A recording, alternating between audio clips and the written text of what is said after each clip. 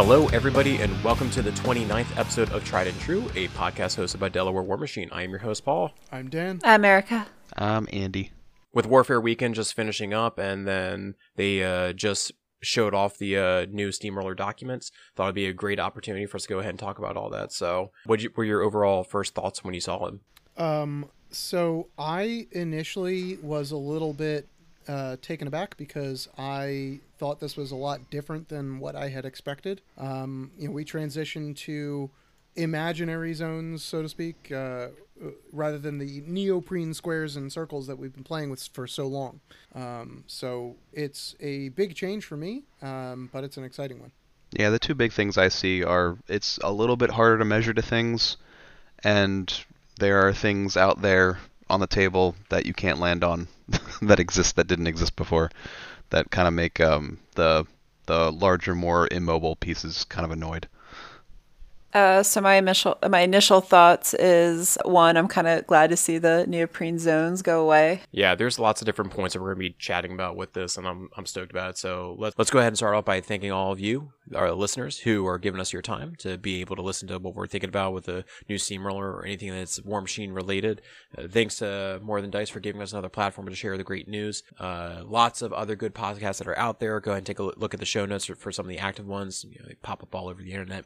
And for all the patrons on Patreon, thank you for your continued support. Always appreciate what you do to help us out, be able to make good quality content. If you haven't done so already, or if you're interested in joining up with the Patreon, we'll have that linked over there in the show notes. And then finally, the community site. If you weren't aware of it, the community site is up and running. Hey, Paul, quick announcement about the communities page. The map now has over 150 unique pins for people playing War Machine around the world. If you're listening to this and you haven't been to the community site, go check out the site, put in your location, and help us get to 200. And if you're not on the map, get on the map so that way you can get more games to the table.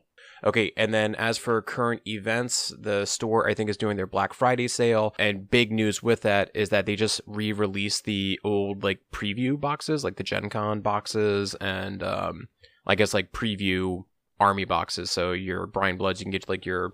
the Boom Howler with the light and the heavy, and then the Hazroth with his light and heavy, etc., etc. So I think that was a very good move as a lower barrier to entry for people who are interested in playing the game, as well as being able to supply all the bells and whistles of your magnetic models. I mean, I think we've been pushing for the preview boxes to be a permanent thing for a while now. I think that's it's pretty much everybody, current players and players who want to get into the game, have been kind of... No. I'm saying that there was actually another announcement that it was there's another box that's going to be coming of even new stuff. Yeah, that box worries me a little bit. I heard something about that as well. Last I read, on Facebook and Discords and whatnot, was that there was still confusion about what the final form of that would be.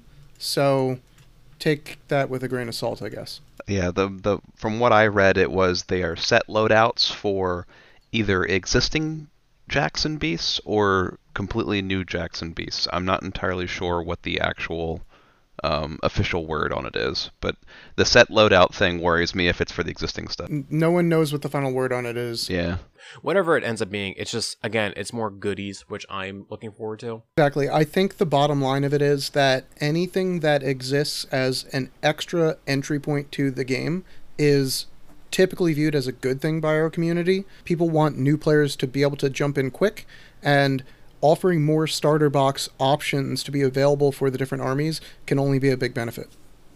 Yeah, I'm only concerned for the amount of SKU, right? Because they were talking about SKU bloat before, so we're now at the core army box, your expansion box, your 80 mil, and now we're going back to also getting the preview box, and now there's 4 boxes, and we're now talking about 5.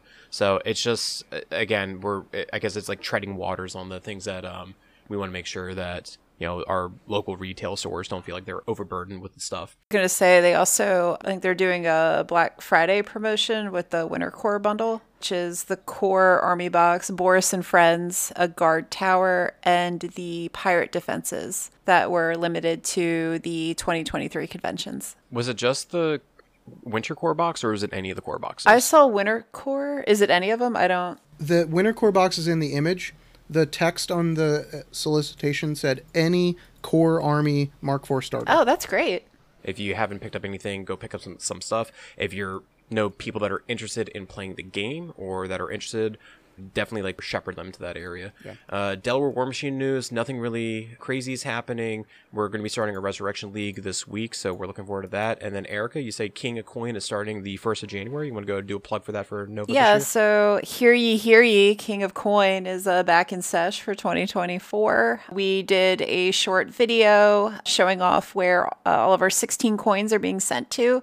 So if you're in the area or you're coming to play at one of our local steamrollers or conventions on the East Coast, we'll probably have a coin or two there. So the league officially runs 1 January until the 1st of August with the King of Coin finals and Prince of Pence finals taking place at the Nova Open. Yeah, so the league is free to join. We just ask that you join us on Discord. That way we can give you a special role. You get access to the spreadsheet that has all the players that are registered as well as who has the coin at that current time. And I think as of today, we have about 50 people in the league. I'm really happy to hear that the reception was so high or was so welcomed and that you have even more people interested in starting it out this year. So that's really exciting. Dan, and I was approached, I think, on Facebook or Discord, and I think Dan had also answered an inquiry of a couple of other metas that were interested in starting something like this. Yeah, we had a Facebook message come in from a group out in Germany, so I thought that was pretty cool that someone across the world is interested in following that type of league that we're doing. I just think the whole physical prize moving around is such an awesome idea, and more places should do it if possible. Correct me if I'm wrong, but didn't somebody off in the West end up saying that they were interested, like in the Nevada area or something? So they would love to go do it like out in the West. I don't know if it was that way. I think there's a group in Michigan that was interested in starting up. Maybe that was it. And if anyone's interested, a little plug for Ye Lasersmith, Brandon and Sarah, husband and wife team. They do some amazing custom woodwork. We use them for our custom coins. I think Siege Invitational, that's where their big ginormous hammer and a lot of their prize support comes from. Hit them up. They have a store on Etsy. They are awesome. They do amazing work, good quality work. And if you're looking to run a league like this, I would definitely point you in their direction. I was just going to say is that if you're still doing this wood coin kind of setup, is that we might have to go and maybe change our specific design so people know that this is the Nova King of Coin and not the, I don't know, Germany King of Coin or what have you. Just like someone like flies on over like, hey, I'm ready to play. It's like, oh, this is not the right one. That's why we have the receipts on the Google Doc, okay? And that's the thing, too. So last year, all right, we got 14 out of 16 back. Not bad, not bad. But if I can get all 16 coins in DC next year, we may upgrade our coins to metal. Can you throw in like a sick guitar riff when she says metal? Wow. No, it's okay. That sounds like my cat. Okay, and with that, we're going to go ahead and get to our community spotlight, and this time we're going to go be stateside.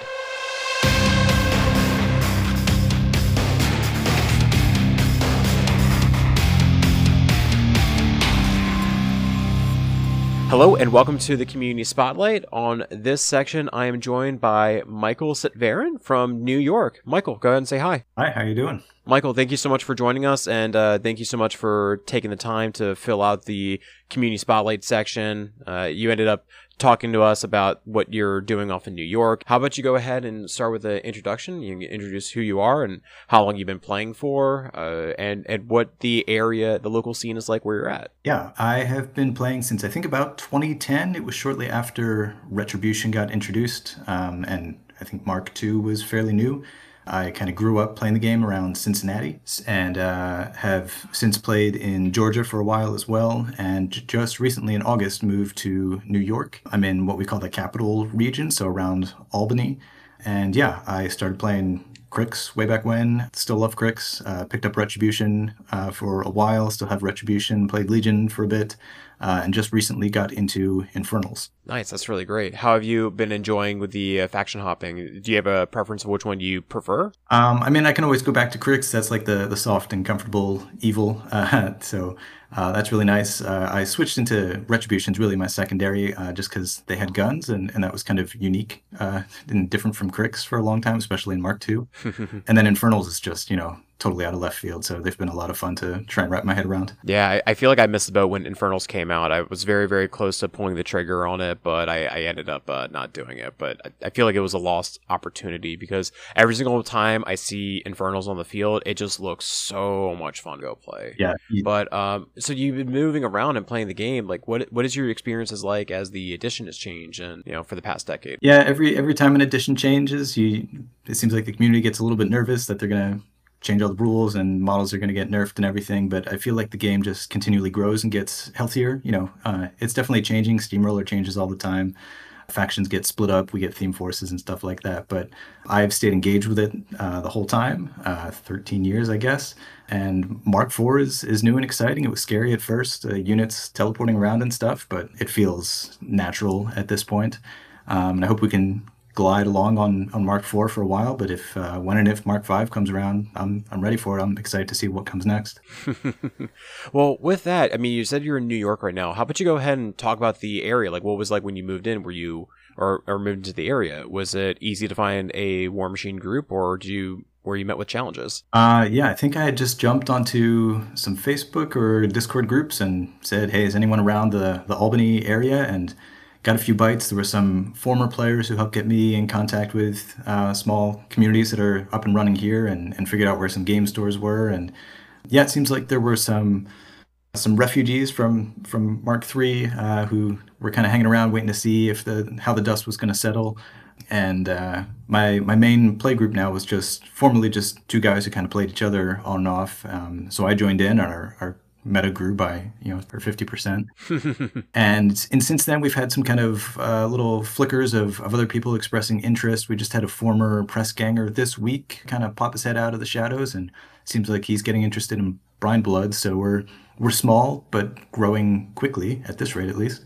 All right, cool. Well, that's great. And then, all right, so were you taking on the role of like the main person who's kind of like organizing this? Because you were talking about these two gentlemen that you now playing at a public location. Like, what have you been doing? Yeah, there's two game stores in the greater capital region area, I guess. They're both called Flipside Games. There's one in East Greenbush, which is south of Albany. And then another one closer to me in Clifton Park. Same store. I guess it's probably just a franchise. It's got two locations. And I've played at both of them. It kind of just depends on who wants to make a longer drive. But they've got tables, they've got space, they've got terrain. So we just kind of bounce back and forth between those. And and then I'm looking to travel. Me and one of the other guys are heading out to Syracuse tomorrow for an event that they've got out there. And I was out at the Sussy Scuff back in October, I think. So I'm happy to play, locally with my little meta, but also looking to travel. I'm happy to drive a few hours and get into some bigger events too. No, that's great. That's wonderful. And I'm glad that you ended up joining up with the Susquehanna Scuffle. Didn't have the opportunity to really meet everybody who was ended up playing. Were you playing Infernals there as well? No, that was my last hurrah of rounding out Crix before picking up the Infernals and trying to figure out how Essence and all that stuff works. Gotcha. Okay, cool. Wonderful. Well, then I guess my question here is that if you have any of these other press gangers or Mark II players, maybe even some Mark III players are interested in getting, their feet back into Mark IV, tell us about where or what times did you play at each of these Flipside Gamings and get in contact with your group? Yeah, the main kind of source of communication we've got is we have a Discord channel. I don't know if you can just find them. It's called Capital Region War Machine.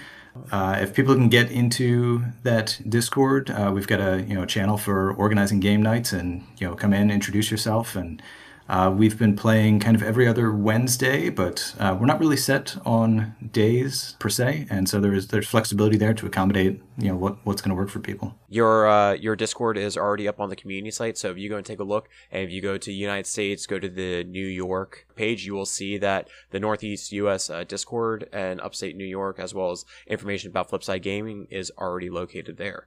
Is this your Crix, the one with the burnish, like the burnt umber red color? Yeah, I think I posted a picture of, there's a Slayer maybe. Yeah. Yeah, man. That's awesome. Well, Michael, thank you so much for your time and appreciate you participating on the community spotlight. And again, we'll do our best to try to hit as many of you individuals that end up saying that, yes, you want to go ahead and share the great news of your group. And, hopefully we'll be able to get you. So, Michael, thank you again for joining us on this community spotlight. And hopefully we'll catch you the next Sussy Scuff. Yeah, absolutely. Thanks for having me on.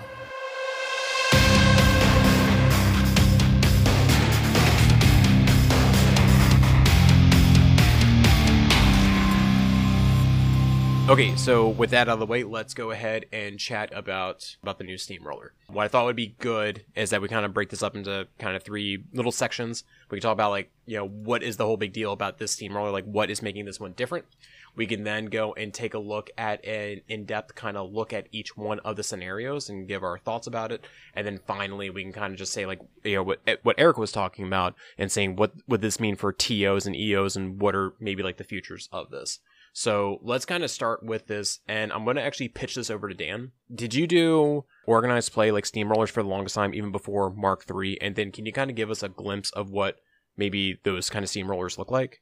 So we can kind of talk about the evolution of like how this has changed over time. So yes, so I've been doing Steamrollers for as long as I can remember, back to approximately 2011, maybe like 1 month out of 2010. You know what I mean? And I've seen most of the evolutions of the document in Mark II, and I've consistently played all through Mark III as well, now in Mark IV. So over the time, I've gone from seeing everything where an objective on the field was like a 50 millimeter base, but if your Warcaster was within 3 inches of it, they could pick it up and place it within 2 of them, and it was really great for those control backline casters that could just move this objective around to a safe place wherever they needed to, but, it did weird things to the paradigm of the game. I saw the years where we had radial deployments. I've seen models picked from your sideboard or your specialists get deployed halfway through the game on the side, but it's only in 1 out of 6 scenarios. Like, I've seen a gambit of crazy stuff, and the rise and fall of the neoprene zones and then neoprene terrain after that in the Mark III era was really edition defining for Mark III. And I think that it's interesting to see that now that we're having Mark IV come into its own, we're moving away from that section. I kind of wonder if the community is going to, or how the community is going to respond, and what kind of new measuring devices and neoprene stuff we're going to get this edition. I'm sure there's any number of crafty engineers out there that are looking to create the next big widget. So I'm really excited to see what you guys come up with. Yeah, so if you weren't following or if you didn't see any of the new scenario elements, Mark III scenarios, which I think we're most familiar with, we had neoprene zones, or just some kind of zone that represented like a 12 by 6 inch footprint or a 12-inch diameter circle. Those were basically your control areas with, certain models being able to score. And then you had your flags and objectives. And the objectives were whether they gave you a benefit or not, or they were just a point that you try to score by destroying your opponent's objective. And that's kind of what all of my Mark III experience was. And quite honestly, towards the end of it, I just kind of got tired of it. Just because, when looking at a narrative play or looking at a miniature game, I'm interested in the narrative aspect of it, and I don't know what the MacGuffin circle and rectangle is. I don't understand why I'm fighting for it. I just know that I need to fight for it. The flag, you can end up representing it being like a point on the battlefield, what have you and stuff. But that's what we had. And now it's shifted, as you were saying, about these 30, 40, 50, and even 20 millimeter bases that are control objectives at this point. So this is actually very, very different. Other changes, or I think huge changes that they've had, is that there's no longer the being up by 5 at the end of your turn, or I guess out of anybody's turn. It's being up by 3 at the end of your opponent's turn. So it's giving your opponents an opportunity to score back. And we got to go see these 3 scenarios, which we'll link some images if you haven't seen them already. Did everybody want to kind of like talk a little bit about the direction that the Steamroller is going? And I kind of want to start with Andy, if you don't mind. Like overall, like your first thoughts of the new Steamroller. What do you think? From a play perspective or from a narrative perspective? Overall, like I mean, I already have like my notes down what I've like thought about this, but I'm interested in hearing like what you think, because I know that you look at this as like this is the game of chess. So does that still kind of give you that chess aspect to it when you play it? Yeah, I mean, first of all, I really like the scenario elements as like a player personal thing, because they're kind of infinitely customizable. Instead of the Neopre zones, like you're saying, you can kind of put anything on those bases and you can kind of make it your own.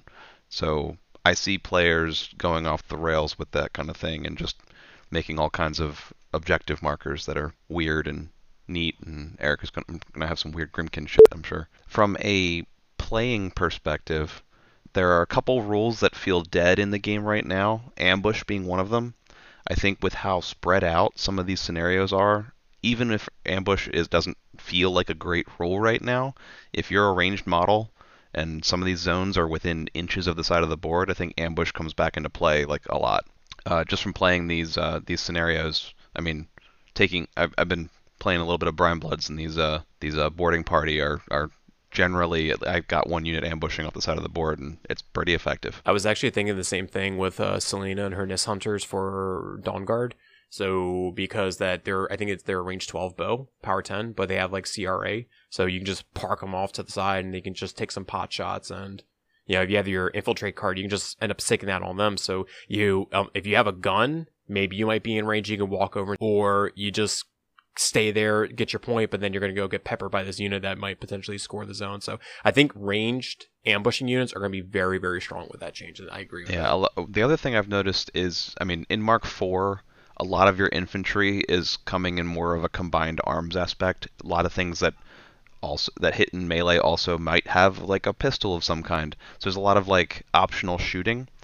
Legacy doesn't have a lot of that, so it can kind of feel really bad as, like, say if you're a Protectorate player and you have no guns to speak of, you have to sit a unit off to the side somewhere away from the battle just scoring, and they can't really do anything. It doesn't feel great to do that. So I think with how spread out they are, there's some Mark IV-ness to it that some of the legacy stuff might not feel as good playing on. Yeah.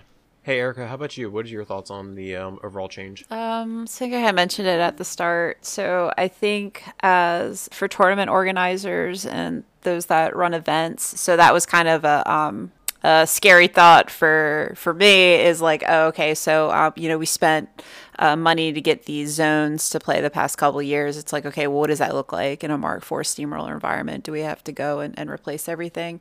So I think it's cool to have the players bring their own elements, and the fact that we have the dimensions and measurements for it, like Andy was alluding to earlier. People can customize what they want to bring. So thank you, PP, for that. The other things I really like is I like using your flag to be able to tag a terrain piece. I think that's really fun and kind of changes up regardless what scenario you're playing. You're going to get something different every time. I like the increase of terrain. I think at our store with Delaware War Machine, we've kind of made it a point to include additional terrain on the field, definitely with the lethality of guns in this edition and how units move. Definitely line of sight blocking is super important in this edition, so I think it was smart for the terrain increase. The things that I am not too sure about, or I'm on the fence on, is the moving scenario pieces, and I'm sure we'll talk about this a little bit later. I think I don't know if it's going to be too much for players, but I think having the scenario elements do different things depending on what scenario you're playing on may cause confusion and not the execution of rules correctly. So I worry about that. Like too many variables, right? So we're changing, maybe it's too much. I'm not too sure. That's just a worry I have. I think like what you're referring to is if we were to maybe, for example, we had bunkers, right? we know that the rectangular zone is scored by your Warcaster, battle engine, and a cohort model, right? But if like the rectangular zone in bunkers automatically gave you cover if you were inside of it versus the rectangular zone on spread the net did not. Yeah, or not necessarily that, but like in sometimes this scenario element moves, other times it doesn't. So I think that could be confusing. The other thing I'm kind of wondering about is if this new Steamroller packet is going to make things like structures relevant. Because I mean, we know the community, right? Like whenever we run anything, we always put it to a vote. Hey guys, do you want to play the bunkers and guard towers as written, or are they just obstructions? And I don't think we've run an event where we've played them as rules as written. So maybe with the flag tagging, but I do think that maybe the buildings need a little bit more revision or work before they'll be accepted on a grander scale in a competitive format. I remember the situation with WTC was that it was about availability and that they needed to have it painted. I think that was the reason why like WTC, at least that's at least what I heard. I don't know if that was actually the correct. I don't know. I think the that. buildings, like the rules, are still divisive at that competitive play, especially for legacy armies. It's that it can be a bit of a struggle on how to deal with these buildings, especially since you have to. I mean, whenever I've played with them, on average, I'm investing a heavy and a half to take one of them down. Yeah, I think they're closer than people think. The structures, I just think they're generally just too durable. Like, I think they just need to be toned down their durability a little bit, and I think that would go a long way. Mm-hmm. I agree. Dan, what about you? What are your thoughts on the new Steamroller? I think there's a lot to like here. My first impressions are that the language that we've been used to for the current Steamroller for so many years is probably going to be changing. And that's something we need to adapt to as a player base. War Machine, one thing I love about it, has a very codified, very structured language model to it, and specific words mean very specific things, and the words that are not on the page are often as important as the ones that are. So as a community, we're going to get really like a lot more familiar with the tactics of moving something toward, but not directly toward, an opponent's board edge in the case of these objectives that we're moving up and down the field, as Erica had mentioned. I think that I'm excited to see what this does for the pacing of the game, because there were a lot of early criticisms about Mark IV that saw some people talking about there's like a flashpoint moment where turn 2 or 3, you throw oil and fire in the pan and everything explodes, and then there's like 2 more turns after that where both armies are just kind of limping away from the fight. I'm hoping that the positioning of some of these scenario elements, as they change and as they can be moved around the board by players, will change some of that and adjust the pace at which conflicts happen across a more protracted game.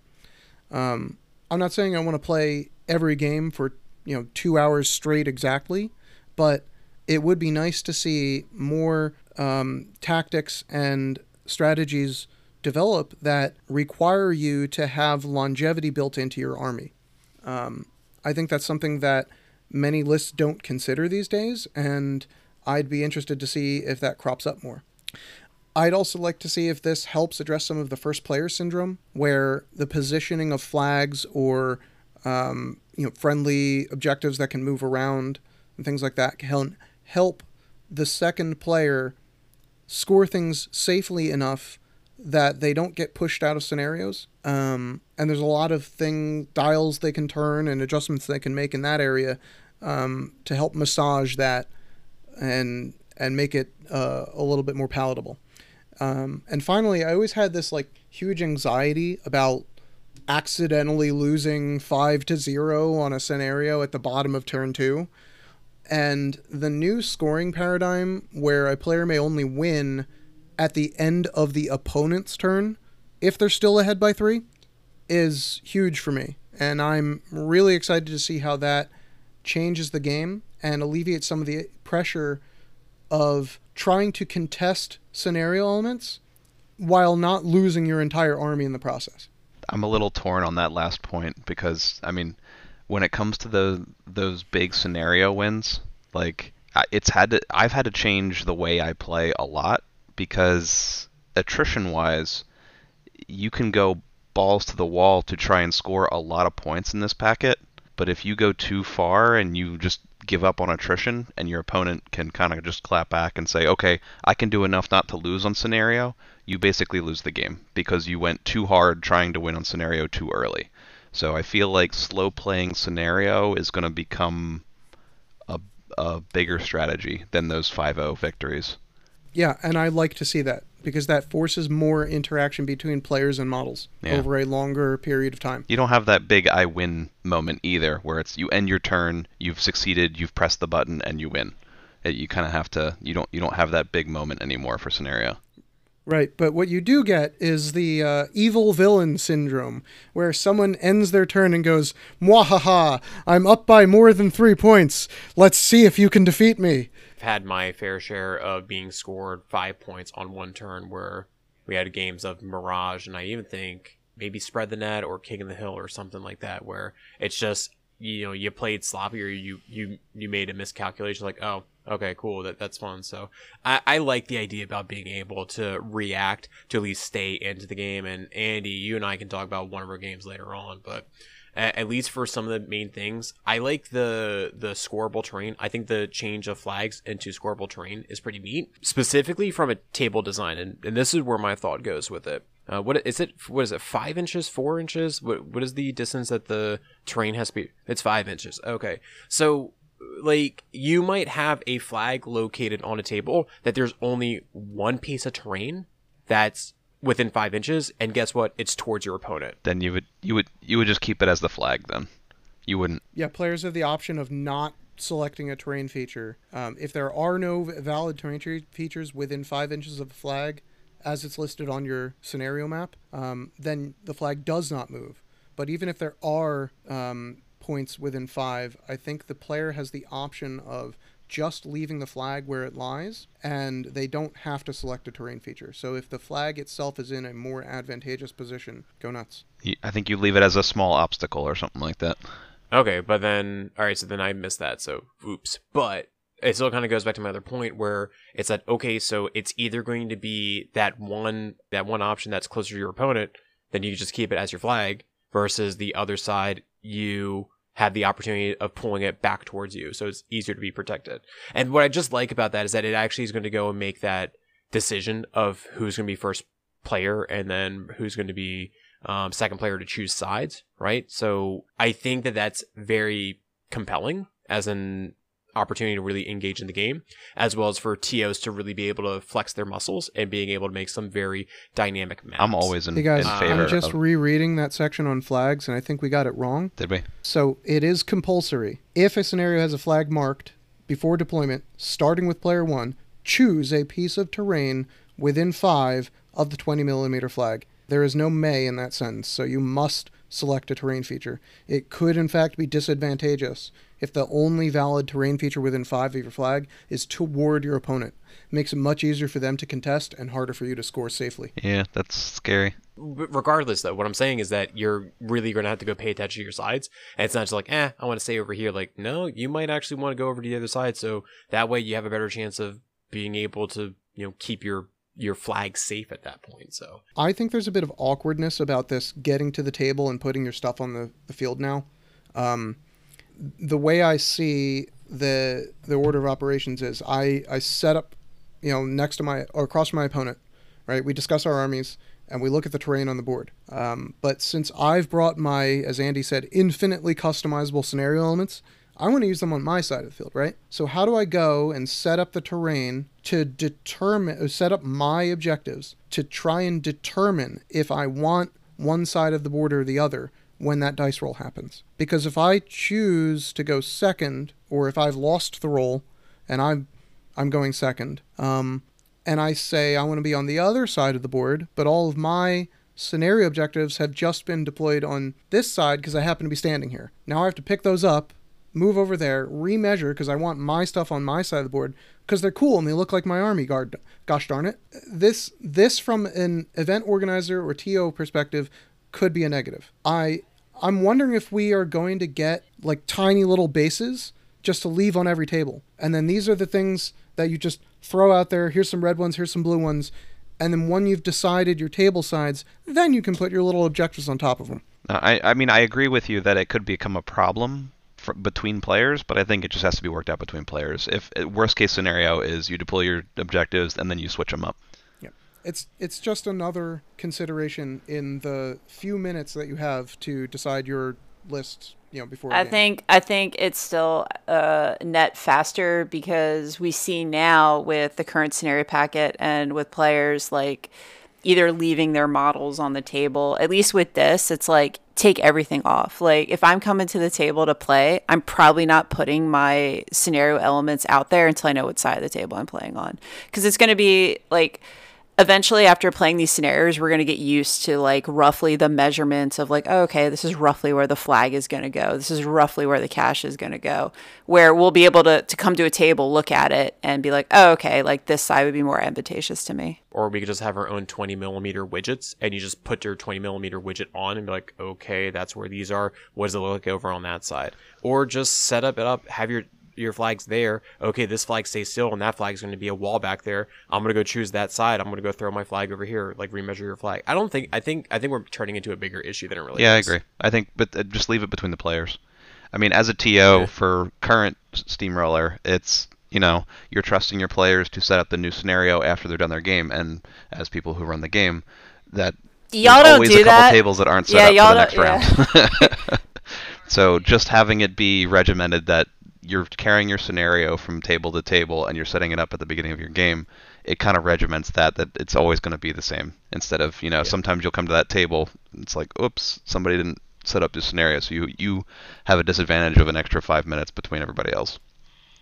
Yeah. Now, there's one other thing that I think we already talked about, the moving elements as like being something drawing, or at least Erica, you mentioned that which one do they move and other ones that they don't move. I won't say it's an issue that I have, but a challenge is that I can't big brain like plays like this, and I feel like there's going to be some really highly competitive players that are going to be able to move scenario elements in a way to set them up way better for positioning that's going to be beyond me, and like moving something in a specific direction to block like a landing spot for like a heavy or some contesting model, or one that can maybe like attrition you, because it's not going to be able to land in the spot to go and engage with your model. Yeah, this brings up Dan's point earlier too, where so some of these scenarios are you move something towards your opponent's backline, right? But the letter of the law says you could move that 2.5 inches laterally and a half inch forward, and that's towards your opponent's backline. So you could just be taking that to the side of the board basically, or towards the center where you can contest it more easily. Like it's the moving scenario elements are hard for me, just because like there's so many more pieces on the board that can get in the way. Like if you have a full unit in front of it, like how does it interact with the unit? Does it move straight through them? Does it land on top of them? And now you have the rule of least disturbance. Like I don't know how clearly that's spelled out. All right, so we'll talk about yeeting the objectives up. I think we've already talked about our thoughts about this. So what do you guys think about just talking about?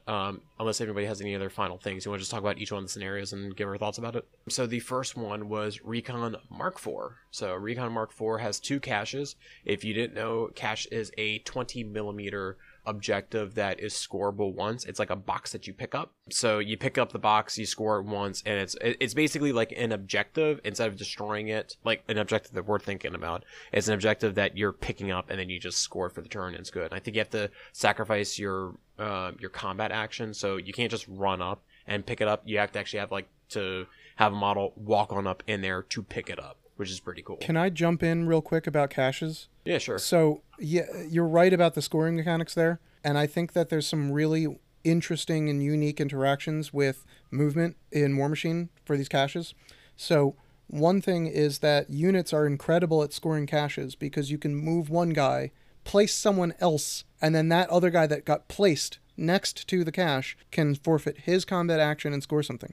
But to counteract that, there's another interesting thing. To sacrifice your combat action, you can't charge. So if a unit were to charge and then a guy gets placed next to it, he's already used both his movement and combat action as part of his charge. He will not be able to score the cache. And that's what I'm talking about when it comes to things like the codified language in this document. A lot of these changes are going to be really, really subtle, and they're going to take a lot of time for us to, swallow these pills. Yeah, I certainly felt very smooth brain trying to sort through this packet. I had to read it at least 5 or 6 times before I felt like I understood what the hell was going on. And that exposure to the language is going to be very important, I think. I recommend anyone keen on playing this read it several times. And then when you think you got it, read it again. Because we still don't got it. We're still making mistakes currently during this cast. Yeah. All right, so we got that. We got 2 flags. We already talked about the flags. And then you got 2 objectives. They look like they're 30 mil, and the 30 mils are scored by solos and leaders, right? That's how they work. I remember 50s are the big, are your jacks, 40s are your units, and 30s are solos. Yeah, this is by far the simplest scenario. I think it's a little dead. It doesn't jump out at me. Like, looking at it, I'm not really super enthusiastic. It just, I mean, think about it. Compare it to something like Spread the Net that also looks something like this. Spread the Net has a circle zone, bunkers, 2 rectangles, and 2 flags, as well as 2 objectives. Like, after the caches go, there's only 4 scoreable pieces in this entire board. There's not a lot. But I mean, But Dan just said it's kind of like bunkers. We're still in scenario 1, it is like bunkers. Right? Yeah. Where's the cache? Is that the cache square? Is the square? Yeah, it's the square. Yeah, it's oh the my square. god, that's another thing we have like to get used to. That they put new symbols on these maps. I'm lost, completely lost. At least triangles are still triangles. It was always triangles. Yeah, right? I think Andy and And I. these flags are still triangles. Andy and I, we've played this one a few times now, and I don't think anyone's won from score. I think we've either killed each other or we've been to all the way to the end of the game and had to calculate scoring. Yeah, this feels like a bunker scenario where everyone's kind of passively scoring their own stuff. And then, once in a while, someone's going to squeak one guy in to contest, and then it'll maybe shift the game. But you're right. I don't think you're going to see any scoring blowouts in this kind of scenario if both of the players are on the same wavelength and understand everything that's going on. Yeah, and the way that works now is like, oh, I contested your zone, you didn't contest mine, now I'm up by 1. Okay, if I do that and trick you 2 more times, and then you don't do it again, and we get to before turn 7, maybe I'll win on scenario. It's like it's a big ask to win on scenario on this one, I think. I know, but I think that's the best part about this is because it is going to be good at forcing that protracted battle that we were talking about. Knowing that it's going to be difficult to maintain and capture a scenario win means that you need to have an eye on what pieces you're preserving towards the end of the fight and the end of the game, and how you can leverage different parts of your army to perform different roles and rotate them forward and start to apply support units to engagements and things. This is going to be really important. This scenario to me is whoever wins on attrition wins the scenario. Essentially, that's the only way you can actually win on scenario on this one is if you decimate your opponent's army to the point where they just can't be on the board anymore. The other thing I'm also seeing is that because of how scoring is working now, is that maybe gunlines might have a little bit an easier time playing the game. Because now, since if you go take a look, right, it seems a little wide, and normally your gunlines would like to sit back and shoot at everything, so they can probably shoot at the opponent's 30 mil solos that are keep on trying to score, maybe until they throw the Warcaster up there, and then you may not be able to shoot them off, or possibly you could just do a range assassination at that point.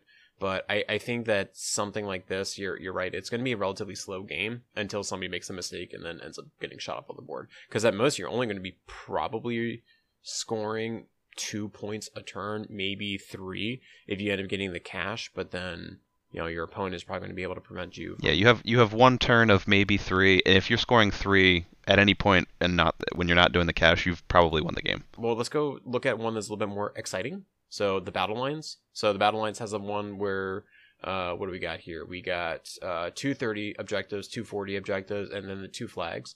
So the neat thing about this is that it says at the end of each scoring turn, that turn's player must choose and move one of any player's objectives 3 inches towards, again, it's not directly towards, but towards their opponent's table edge. You may not choose the same objective your opponent chooses the previous turn. So the idea, what is this, is that I can push, so if I'm player 1, I can push the player 2's 40 mil 3 inches towards me. No, the opposite. No, the opposite. You have to push towards your something opponent. Towards them. It's always pushing away from you. Okay, so then I'm pushing their 40 away from them? Yeah. So what I see happening here is you trying to push any one of the objective. I might even push my friendly objective maybe closer to the middle of my board, so that way the the support solo that I threw out there last turn to capture it can now move closer into my army, support my army, and capture the element.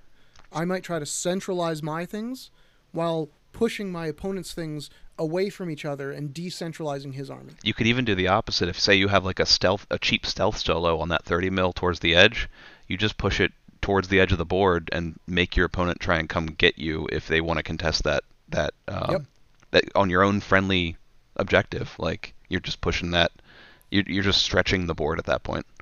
If that first scenario was our neutral palate cleanser, this is the dish that brings the spice, because now we're seeing the big brain plays that Paul was talking about with moving these objectives around. Yeah, there are at all times 6 things to score on the table at all times. Did you, would anything ever happen if you were to push the objective? Because it says 3 inches towards. So let's say if I push this 40, 3 inches towards player 2's deployment, and let's say that there is a heavy or some model directly on top of that, am I just moving it then 3 inches anyway in that direction for it to find a legal landing spot? This is what I'm not sure of. I don't know how this interacts with models on the board. Like, if you say I push this 3 inches and there's no legal landing spot for this objective, I don't know how that works. I don't know if the packet clarifies that. It's actually written that on the first page. This is why I'm smooth-brained. So where is it?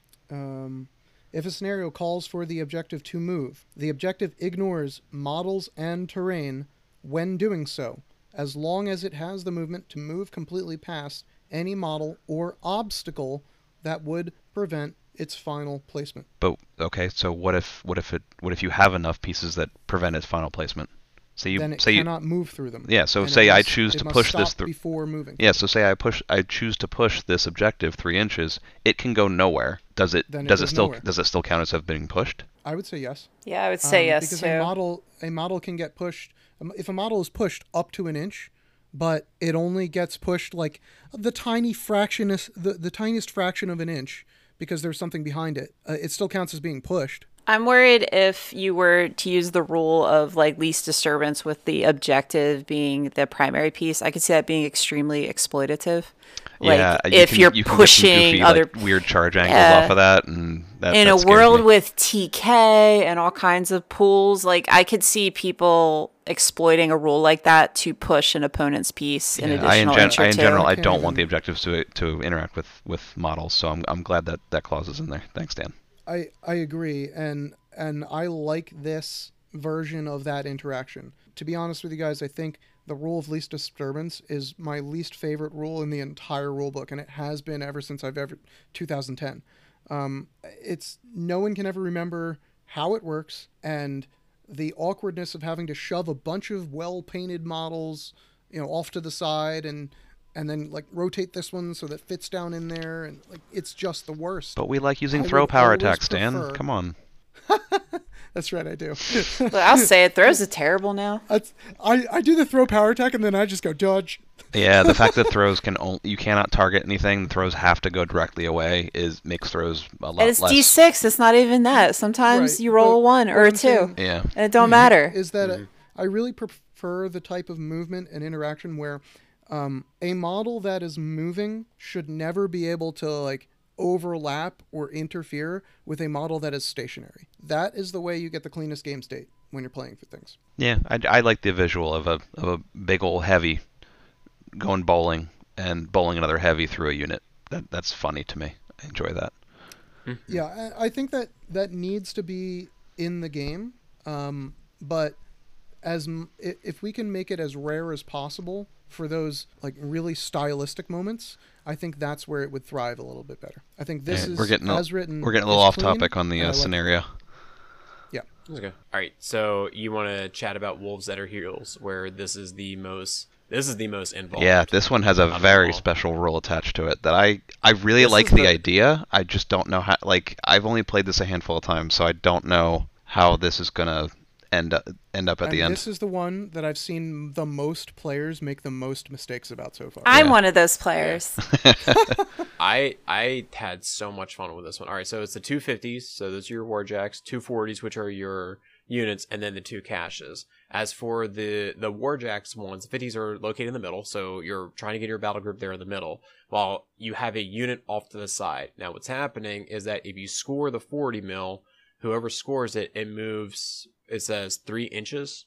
What does it say? It says moves 3 inches towards so not directly towards, but towards the opponent's edge. Okay, the wording of this is weird. At the end of the scoring turn, when a player controls either 40 millimeter objective after scoring victory points, what was this? It was where am I reading it? Basically, if the player's 40 millimeter objective is closer to their opponent's board edge than their opponent's 40 millimeter objective is from the player's board edge, at the end of the second player's 4th turn, they score 3 victory points. Yeah, that's it. It's a lot. Yeah. Let's just recap real quick. There are 3 things that you can score in this scenario, but only 2 of them are live on most turns of the game.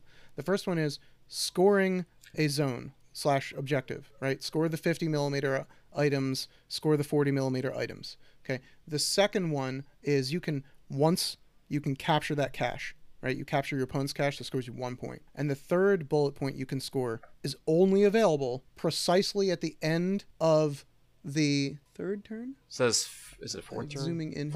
Second player's 4th turn. Yeah. It's precisely available at the end of the second player's 4th turn, and that's it. So most of the time, you're just fighting over these zones. But that last bullet point is worth 3 points instead of 1. So you want to be the person to win that race. The biggest mistake I've seen, and I've committed so far on this, is if you're the second player, and say you score bottom of 2, and you must move that 40 mil zone up. And you yeet it's it so away. easy. Yeah, it's so easy to not score scored. it on your opponent's turn if they can't contest it. Like it just just leaves you. Yep. And now you're like, oops. No, Andy and I played a game. You had your Vengers, and I had my Ultra Axers. They just threw the objective 40 inches. They just looked at it like, oh, we f***ed up. Cool. I guess we'll get there next turn. Sorry. All right. Bye. But I guess like for me, it's the wording of just how that works is if you're closer to your opponent's edge than they are to yours. It feels very, very busy for just saying measure the 40 mil from the player's side. Whoever's is longer gets these 40 mils are very awkward because here's how you want to do this. You want to put your entire unit in front, further from the 40 mil than you, so that you can score next turn if your opponent can't contest it, right? However, you're getting in the objective's way and you're limiting where it can be. So you have to be really careful. You want to put all of your models in the way because they all have to be, your whole unit has to be within 3 inches of where you're going to put the objective. But now you have almost nowhere to put your objective if you put a full unit in front of it. They all have to be within 2 inches. So the 2 ways that I think we've seen this. 3 ways? No, 3 inches. Scoring. It's 3 inches. It's 3 inches. Right? It's 2 inches for the flags. It's only 2 inches for flags. This is hard. 3 inches. This is so hard. Yeah. 3 inches for the 40 is that the 2 ways that I found this is that you make like a conga line where you put like 2 guys on one like vertical and 3 guys on the other, and they're just like they're passing it forward, right? That will get you 2 turns in a row. Or when Andy says that you put them in front of the objective, all within 3 inches, and then you get a legal landing spot so that they're all going to be within 3 inches when it moves. It just feels so janky and metagamey to try and like get this all to work. It just doesn't. I don't think it's even. I just love yeeting up the objective. I don't think it's even that difficult. You can score it twice in a row with just the same unit pretty easily. What you want to try and do is, say you have a unit of 3 guys, like the Winter Corps Arcanists. They're going to be my backline support unit. They're going to be back here off in the corner, powering up my jacks and scoring this thing. If you put the back guy touching the objective and the 2 other guys directly in front of him, when that thing moves straight forward 3 inches, it will have not left a 3-inch radius from the guy in the back that was previously base to base with it. He can rescore, and so can the other 2 guys in the unit. Dan, I'm not sure whether you're aware of this, but I'm playing Brian Bloods now, so I have 6-man medium base units. Sucks to be you. 5 man. 6-man. They all have attachments, Paul. This is one of the other things that I thought was going to change army composition. I'm really curious to see what this does to change up what people are considering bringing in their armies. As you had said, maybe I need those small base guys now instead of the medium base unit. in order to make sure I can more easily score some of these finicky elements. Yeah, it does not feel this particular scenario feels really, really finicky. Like it just feels very metagamey to try and make these 40 mils work and get up the board efficiently. So here's a question for the panel. So I think we can safely say, or that we've all been on the receiving end of this. Thank you, Rick. So infantry like sumo push lists. Do you think these scenarios help deal with some of the issues we're seeing with, your opponent just flooding the board with dudes, especially if they get to go first? I think Recon does. Before we get off Wolves at the Heels, I'm sorry, Erica, but we also need to address there's one more scoring thing. Right? This is the scenario where it's like there's an existential threat behind your army, and the kill box advances at the end of the first player's turn every turn. I forgot about that. Right? So it's like it's squeezing you into the middle of the board. And I've seen a lot of people raise up arms about this, but I want to throw this out there. I feel like some players aren't considering the previous scenario packet, wherein you'd start on either end of the field, and then generally speaking the game will end up rotating to the left or the right as the armies clash, and oftentimes your warcaster is kind of up and onto the side of the board anyway. This is effectively doing that, but it's a little bit more punishing to those casters that want to stay further back. So long as you have a constant mind towards, I need to be moving kind of up and diagonally to make sure that I'm still in this game, I'm not risking the kill box, I think this will feel a lot like it has felt before, and we won't see too many players after the first tournament or so getting caught by this mechanic. Yeah, I think the kill box mechanic of this is relatively benign. Like it has to be in your head, but it's not something that's game breaking. And like you said, Dan, it's encouraging you to flip the board, which is very doable as long as you're doing it with your whole army and not just eating your caster up the board. Okay, so back to Erica's question, right? About I'm sorry, teacher, what was the question? The infantry sumo push list that right. can be very difficult. I think for this scenario, with. Wolves at your heels, is very vulnerable to that. I think if your opponent makes it so that you can never move your 40 mil by choking you off the scenario, and you're not able to contest theirs, I think they can push you off scenario by turn 4. Can't be by turn 2 at least, so it gets you a chance to play the game and chew through their army. So This is where I go back to what you were saying with ambushing, where because it's 8 inches off, and again going off with your Selena's or your pig boarding party, I really do see that these ambushing models are probably going to be in a lot more lists. And I'm even thinking like my Reaver skirmishers, like I don't use them. I don't like to use them. I don't think that they've been compelling to use, but they might actually be somewhat useful in this world. Oh yeah, if you can get a whole unit to tie up a whole bunch of dudes that are in that 40 mil that are trying to push that 40 mil forward, now that whole plan is out the window until they can clear that up again. So another thing I mean, is, that's the thing. They could just be there as like bodies that you have to clear up, or they can just be there as in like, okay, you can't deal with me, but if you want to move your guys up that 3 inches so that it moves up, or you know what I mean, like now you're going to be in charge range, and I'm going to go and deal with you. So good job. I think that you have a good point about ambush. I'm not sure how effective they're going to be in the grand scheme of things, but it's certainly valid to put 3 to 4 points of your army points dedicated towards, on one of these 6 scenarios in this packet, I'm going to have a 3-point unit that slows down this 40 millimeter on my opponent's end and lets me score those 3 points on turn 4. I think they're good on battle lines, too. If that's all they do, they will have paid for their points, in my opinion. I think they're good on battle lines, too. That 40 mil unit scoreable is only 9 inches from the edge. So you're going to have pieces that are going to be really close to ambush range that are going to be vulnerable on those sides. I agree. I'm just saying that I don't think they even need to kill something to make it worthwhile in this new packet. Depending on how long they survive, yeah. Yeah. One thing I'd like to point out earlier, because Erica used the example of Rick's army. I think he runs like it's like 2 Stormblades and 3 Storm Guard.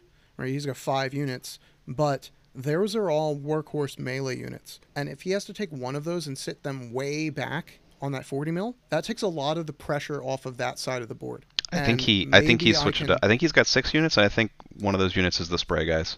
Okay. Well, regardless, it may force the Signar players to put the spray guys in if they hadn't before, because now they'll want something that has a ranged attack and can sit back there. Oh no, spray 14 is my favorite. They're risking pulling things away from their front lines, just to be scoring. And that's not an efficient use of your 7-point, melee unit. Yeah, I'm just interested to see what units are going to be, or what models are going to be more used now. I mean, like I'm thinking like of my Ultra Barragers, or just throwing like one of my heavies with the AoE guns just in an area, just so that way you can kind of take out the people from. Yeah, the there does seem distance. to be a theme like, with the Mark IV armies where the heavier units that are heavier shooting tend to be very short ranged shooting. Like your Ultra Barragers are what, like only range 10? 12s. So like maybe they have a use where they don't have to be shooting every turn, but they're only a 3-man unit, I think, right? And so they can score off to the side pretty easily, and if somebody does come in, they can start shooting, I guess. They can start blasting them. Yeah, because they can actually hit something. They stay still. No, I don't know. I like the direction. I mean, just like with these three little images, it's a taste of seeing things, right? We're seeing things we've never seen before. I haven't seen scenario elements moving. I haven't seen a kill box shrinking while actually playing. Like just those two things, I think they're trying a lot of new things, which is really nice, and it's a palate cleanser. As from Erica was saying earlier, just the flat neoprene zones. This is a welcome change. It's very different. It's very jarring, but like it's good. This is what I wanted. From a personal level, I can't tell. Like it feels overly complex to me, but that might just be the newness of it. Like I need more reps to figure out like whether this is actually like overly complex compared to what we're used to. Yeah, and then there's one other thing, one point that I wrote this down, but this doesn't really apply anywhere. But if you go take a look at all three of the scenarios, they're all mirrors, right? You can see the 50s and the 40s, mirroring each other, the 40s and 30s mirroring each other, right? I'm just wondering what other options are there where, and this kind of will actually segue into like the scenario sets, but it's like, what if you have a scenario where it's like there's two 50s on one board edge and two 30s on another board edge? You know what I mean? And like you can decide which board edge you want depending on what you want. Yeah, to the asymmetric board. So we see a little bit of that design in the Black Tide series. So I think we've actually done a couple battle reports, and Pete and Rick did one, and Pete had an extra, he was the defending and went second, and he had an extra scenario piece on his side to protect that gave him an easier thing to score that Rick didn't have on his side of the table.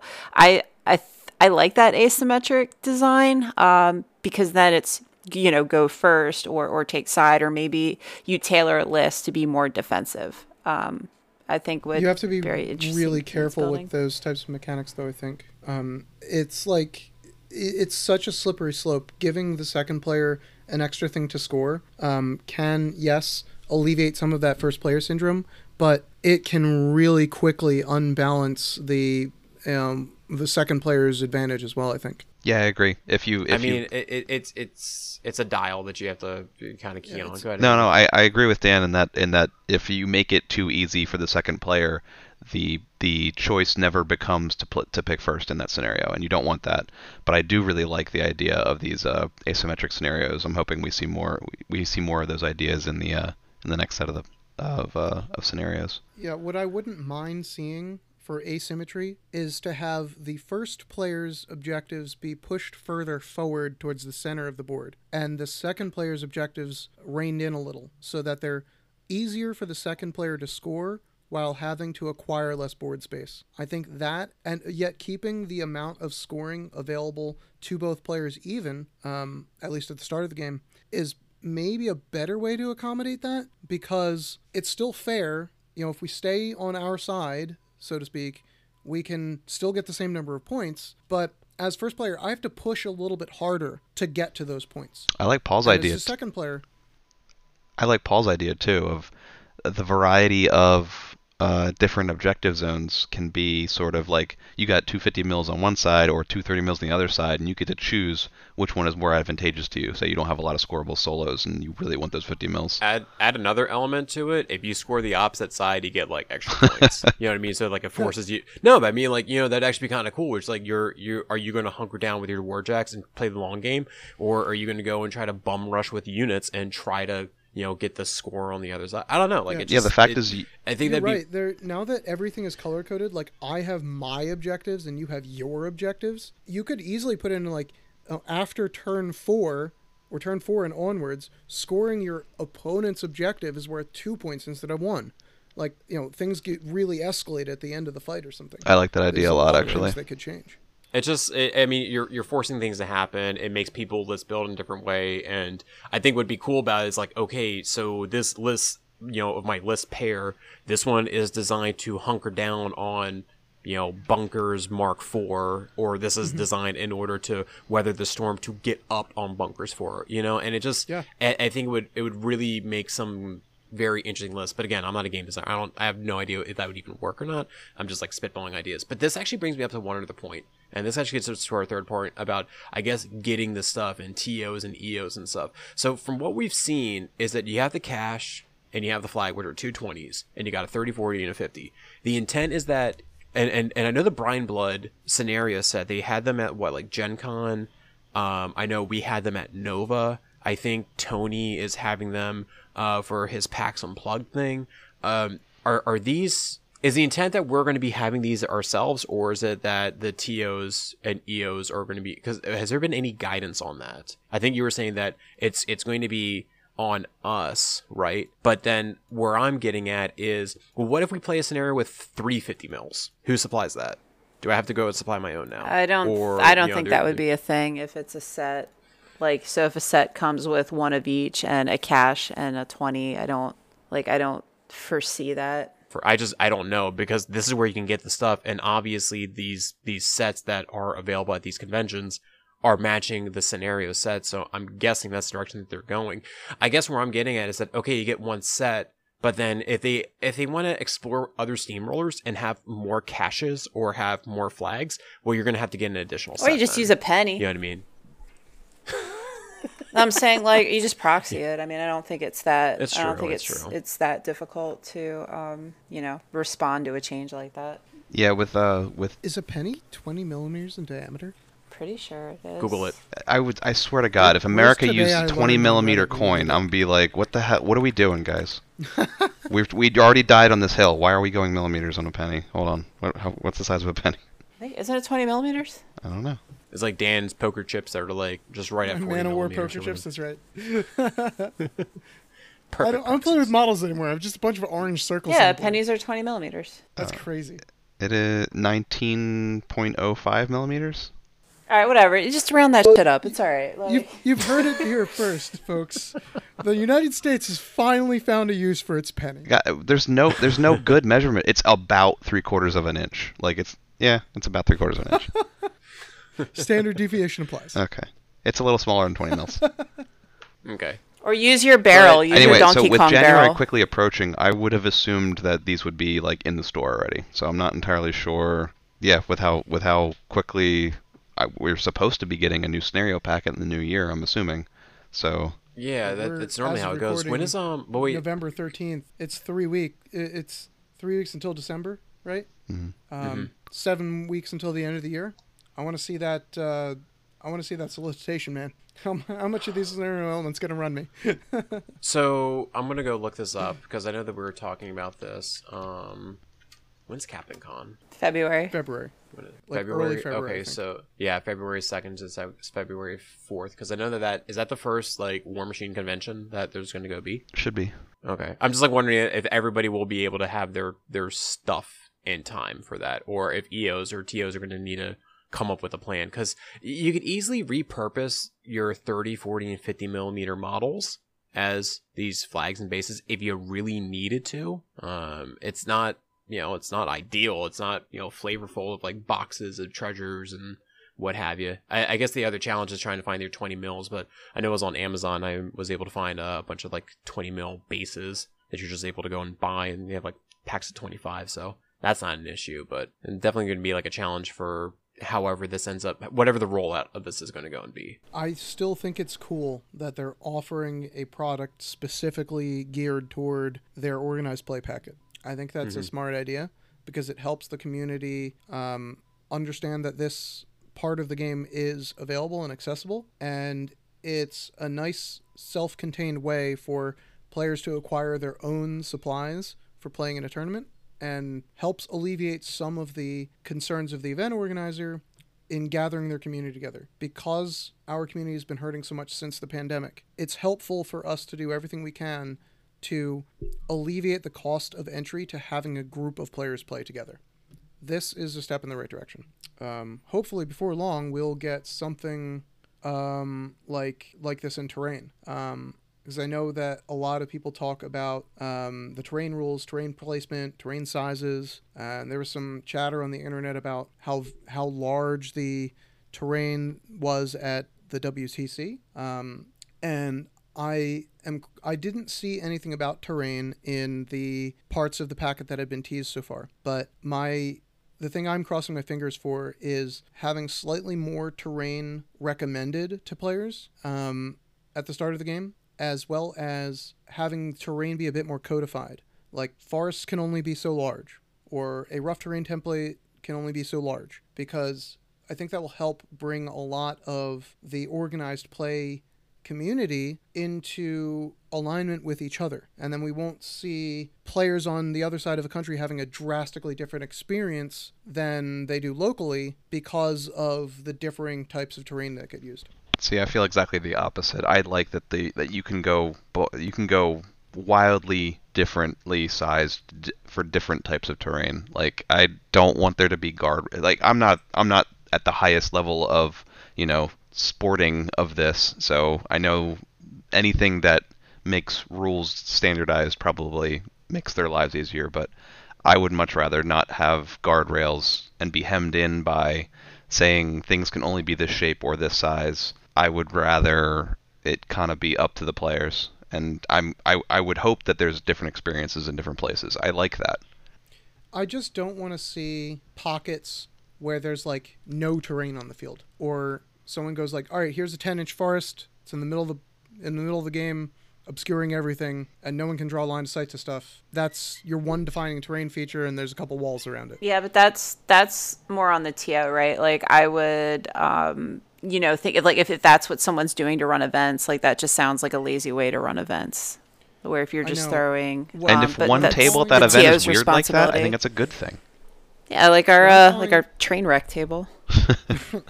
What I'm calling back to is the previous packet had 3 strict definitions for how terrain should be deployed onto the battlefield. There was scatter terrain method, there was quadrant terrain deployment method, and there was radial deployment method for terrain. We haven't seen that as part of this packet yet, but I really want that process to be made much more easy and much more accessible to event organizers, because more often than not, you just see people completely ignoring that page entirely. Yeah, I do. And whatever, I'm going to throw forest here, this there, that there, and that there. But like that can throw off how units interact and armies interact. And it can make some armies feel stronger than others in a vacuum. Because, maybe Storm Legion's really strong when they push you out of the battlefield, but if there were more obstacles in their way and they couldn't charge you all the time, this could be a completely different game for you. And I want to see that type of experience become more centralized for the player base. While, like you said, I want to mix it up with terrain every once in a while, but I don't want that to compromise the competitive focus of this packet. Because again, this is the competitive organized play packet. It is not necessarily the time to be overflowing with narrative on what these terrain features look like. I'm just looking up some stuff. I'm looking forward to seeing the ownership for these so getting back to what we're talking about though, for the scenario sets, I'm looking forward to people having the ownerships. I'm just worried though that this may seem like another burden to pick up Like I know, like I kind of go back to the reception of defenses where they were there and everyone kind of had that discussion of, oh, is this what everybody needs in order to go and be competitive? And I think that conversation has definitely like died down. You don't see that discussion happening anymore. I think the people who wanted defenses got them, who didn't want them didn't pick them up. But I don't want to see something similar happen to the objectives where it's that I'm playing devil's advocate here, where they say, I don't want to get these objectives because I'm not going to go spend the $15, $20 on this set of pirate MacGuffins that don't match my own army, and there's not one that I have for my own army, so I'm just not going to go do that. And then that person will not go to those steamrollers, those organized play events, and then that TO will be left with lower attendance. But then on the flip side of that, let's say that this is $20 for a set, that TO has to spend $40 to fuel a whole table. And with how many tables they have, that's going to become very, very expensive. And then they may look for cheaper alternatives where it's going to go be the neoprene zones the neoprene objectives. And then we're just kind of moving backwards to some of the problems that plagued Mark III organized play. That's, I guess, like where like my mind like going for devil's advocate. You make a good point, especially because the defenses are entirely optional, right? If you're somebody like me, I mean, I have defenses, but I don't really build lists with defenses generally. I choose not to play them. They're not mandatory. These are mandatory if you're going to play in a steamroller. So if it's expected of you to bring these, you have to make that one-time purchase. And I mean, I'm hoping that wouldn't be a deal breaker for people who are spending hundreds of dollars on these models, but it could be. It could be a problem for people to feel some kind of way about having to spend extra money just to be able to play in a tournament. Pennies. Yeah, or just proxy them because they're easily proxied. I think it would be on brand for us to mention, if you're an event organizer, you have a community that you need to leverage here, right? It's not always going to be on you to have enough 30, 40, and 50 millimeter proxies, or pennies, as Erica had said, for all of these elements. Ask your, veteran players, I need your proxies. Bring them to the next tournament so we can run this. Rely upon the community around you and use each other to lift each other up. Yeah, because we're certainly not going to buy 20 sets of these things. Right. And we are, but pardon me, you will never be able to make everyone happy, especially not wargamers. Things are changing. Everyone's upset. But I think it's a step in the right direction, and I don't think it's out of the question for a player to also say, yes, I'm willing to spend a little bit extra money so that I can participate in organized play tournaments. I'm ready to step up to that level of my game, or I'm already there. So I understand as a player that engages in tournament play and competitive play that there is an aspect of this game I will have to spend a little extra money on, because now I'm entering a world where maybe I need 2 or 3 copies of that unit to beat the next guy in line, or I just know that it comes with the territory. I'm going to have to open my wallet one more time to maintain my competitive edge. That's just the nature of that, and I think that players that are actually committed to playing this game at this level will understand that and won't have an issue with it. I think we'll see some initial flash in the pan over the price point of these items, and then just like defenses, just like guard towers or bunkers, after a few weeks, it'll probably die down and smooth over. Okay, well, I think we beat this horse as much as we're able to, so we can probably get it done unless anybody else has anything else that you wanted to make mention. Horse is thoroughly beaten. Yeah, I think horse is lying on the ground right now. The beatings will continue until morale improves, Paul. Right. My sign-off is that this scenario packet is new and fresh. I'm really excited about it. I am excited to see all the big brain possibilities, and I want to get wombo comboed by someone moving objectives into a place where I wanted to put a warjack.